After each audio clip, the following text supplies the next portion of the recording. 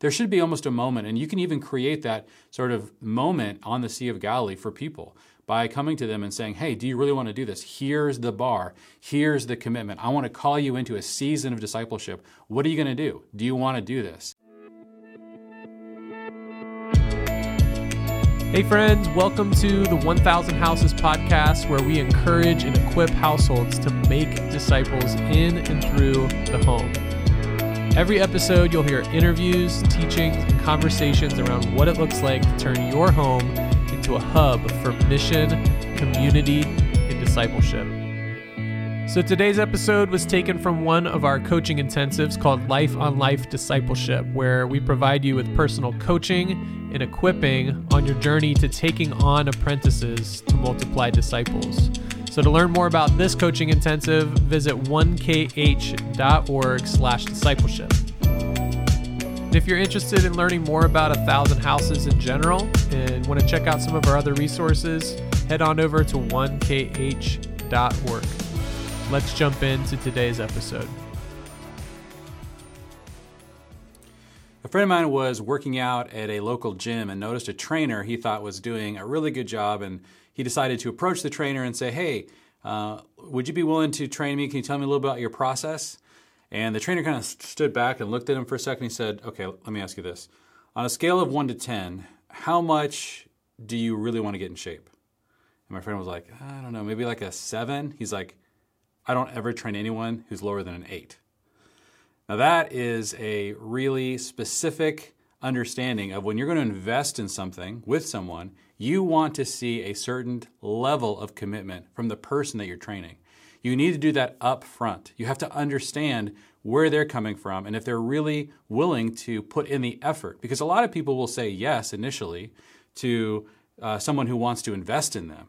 But whether or not they're going to follow through is really much more a result of how committed they are in the beginning of the process. So you want to make sure you're driving at that 8 or above. And that is definitely how Jesus did this. If you look at all of the disciples and ask the question, what do they all have in common? You know, they weren't necessarily the smartest people in all of Israel when Jesus was looking for disciples. You know, they weren't necessarily from a particular class, or they didn't have a particular position. They weren't from a particular area. They were from all over the place, and they had many different occupations, and they were in different levels of their intelligence. But they did all have one thing in common. If you look at the origin story of the disciples, the thing they had in common was the decision to drop everything and follow Jesus. It was the level of commitment that made them unique amongst all of the other people that were following Jesus. And there were many times where that was being tested throughout Jesus' ministry, but it was especially important in the origin stories of each of the disciples when they decided to follow Jesus. Jesus was calling them to follow him. And we take groups to Israel, and often as we sit on the shores of the Sea of Galilee in the village of Capernaum, we talk about this moment where James and John, Peter and Andrew drop their nets to follow Jesus. And when you're trying to call people to discipleship, it's really important to get comfortable with the call to commitment. You've got to call people to a high bar up front. They have to say, I'm willing to really put a lot of work into this. I really want to follow Jesus. I'm ready. And that's what really makes them a worthy person to disciple. It isn't necessarily other variables. The very basic, most foundational variable is their level of commitment. If they're ready to drop their nets and follow Jesus, then they are someone who we need to be training to follow Jesus better and better. Now you see this, it's interesting watching in the Gospels how Jesus handled this, and we can see these one-on-one stories he had with Peter, James, John, Andrew, and other disciples. But there's also times where Jesus would look at the whole crowd and tell them the nature of discipleship. My favorite verse is Luke 14:33, where Jesus says, when he's facing an entire crowd of people, unless you give up everything you have, you cannot be my disciple. And so Jesus said that in many different ways. There's all of these different stories where somebody came to him and said, let me bury my father, or, let me say goodbye to my family. And Jesus was always raising the bar for what it meant to follow him and be his disciple.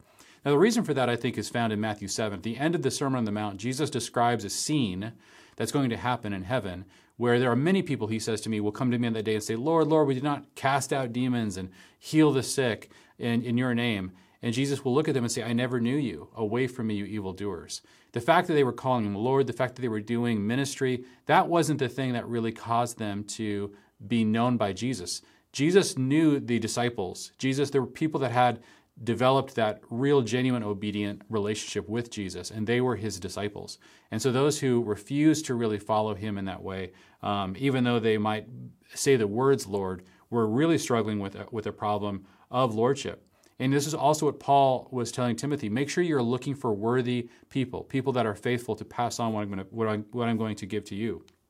And this is a really important step for those of us who live in a relatively safe and easy culture to be a Christian.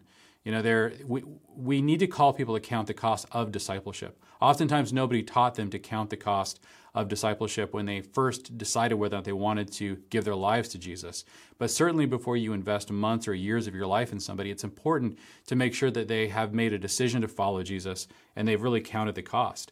And if you lived in a very persecuted area of the world, then this is probably not as important a step. Somebody who's willing to follow Jesus, knowing that there could be huge costs, have already counted the cost in advance of following Jesus. But in our culture, some people actually have to count the cost of not following Jesus. In other words, for a lot of people, when they grow up in a Christian family, and it's incredibly painful for them and their friends and family for them to say no to Jesus. And so they've just sort of pretended to go along with the motions and kind of believe in Jesus and kind of get involved in his community and in the kingdom. But they've never really made a serious decision. They've never counted the cost of discipleship. And so we have a lot of people who really haven't worked through this. And that can be really dangerous. And so we want to see people who really genuinely are following Jesus as their Lord, which means master, which means ruler of their life, so that when you're telling them to do something, there's not a negotiation that happens with somebody who's not really willing. You don't want to sit there and deal with somebody who is saying, I don't know if I want to do that. I believe that Jesus wants me to do that, but I don't know if I want to do that. I have to think about that. Well, that's not somebody who has really made the decision to follow Jesus. Everyone struggles with obedience. Everyone struggles with making sure that we can put into practice the things we're learning. But not everyone struggles with the decision as to whether or not they have the authority to say yes or no when they believe Jesus is calling them to do something. Somebody who's really made the decision to say Jesus is Lord has really abdicated that struggle, and they're not negotiating any longer with Jesus. They are trying to follow him. And discipling somebody who's not actively wanting to follow Jesus is almost a contradiction in terms. The whole idea of discipleship is, let me train you how to follow Jesus, not whether or not to follow Jesus. So we have to be careful that we are really helping people face that lordship decision in those moments in their lives. So if you find yourself having to constantly chase people down, people that are very distracted in their discipleship, people that are resisting the Holy Spirit, people that are endlessly negotiating with God and aren't sure they want to obey him, these are people that are likely going to not create a lot of fruit. And so you want to be thoughtful about them, about what you're doing in that initial stage. There should be almost a moment, and you can even create that sort of moment on the Sea of Galilee for people by coming to them and saying, hey, do you really want to do this? Here's the bar. Here's the commitment. I want to call you into a season of discipleship. What are you going to do? Do you want to do this? And if you say yes, I had the first person who ever discipled me, literally put in front of me a piece of paper with a bunch of commitments on it and asked me to sign it. And I was like a 16-year-old kid, and when I signed that, I wasn't really thinking very much of what I was doing. But I really did want to follow, but it kind of created a really high bar. About 3 months later, I showed up to a discipleship meeting, and I had failed to do the things I'd committed to do the week before. And the guy who was discipling me literally went into a file cabinet, pulled out the piece of paper I signed, stuck it in front of me, and said, you said you were going to do this. This was what I called you to in the beginning.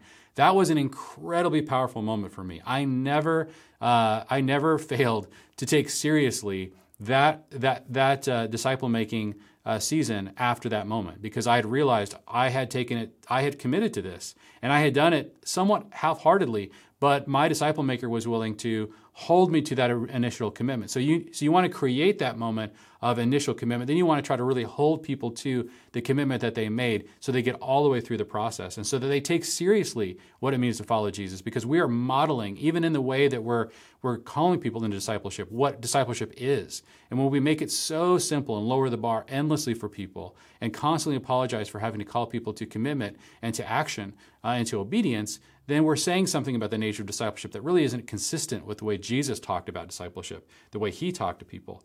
And so oftentimes when you're calling people, you want to lay out that commitment. We're going to talk about what that could look like, but you want to spell out all the elements of it and really let them consider the cost of what that means. And of course, it doesn't mean if they say no that they're not following Jesus. Maybe they're not ready for that season of discipleship with you. We're just conduits or trainers to help people do that.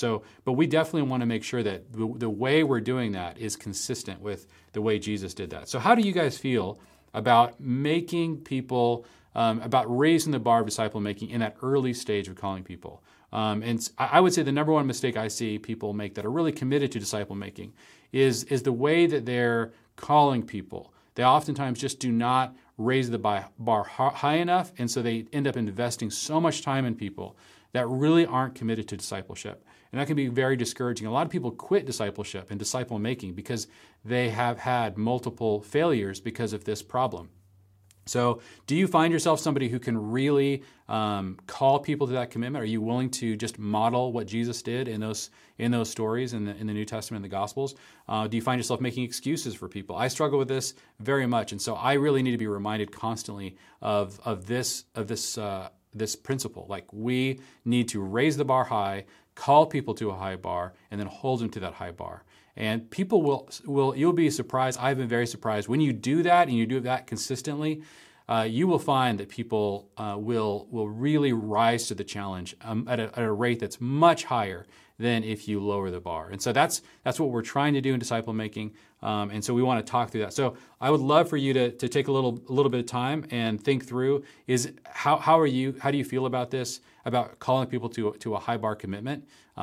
What are some ways that you can say that's really authentic to the way that you think and feel, but is also consistent with the way that Jesus called people to a season of commitment? Well, friends, thanks for listening to today's episode. If you have a deep desire to actually make disciples in your context, but you simply don't know how, we'd love to invite you to apply for our coaching intensive called Life on Life Discipleship, where you're going to work through online content and receive personal coaching on this journey to making disciples that multiply.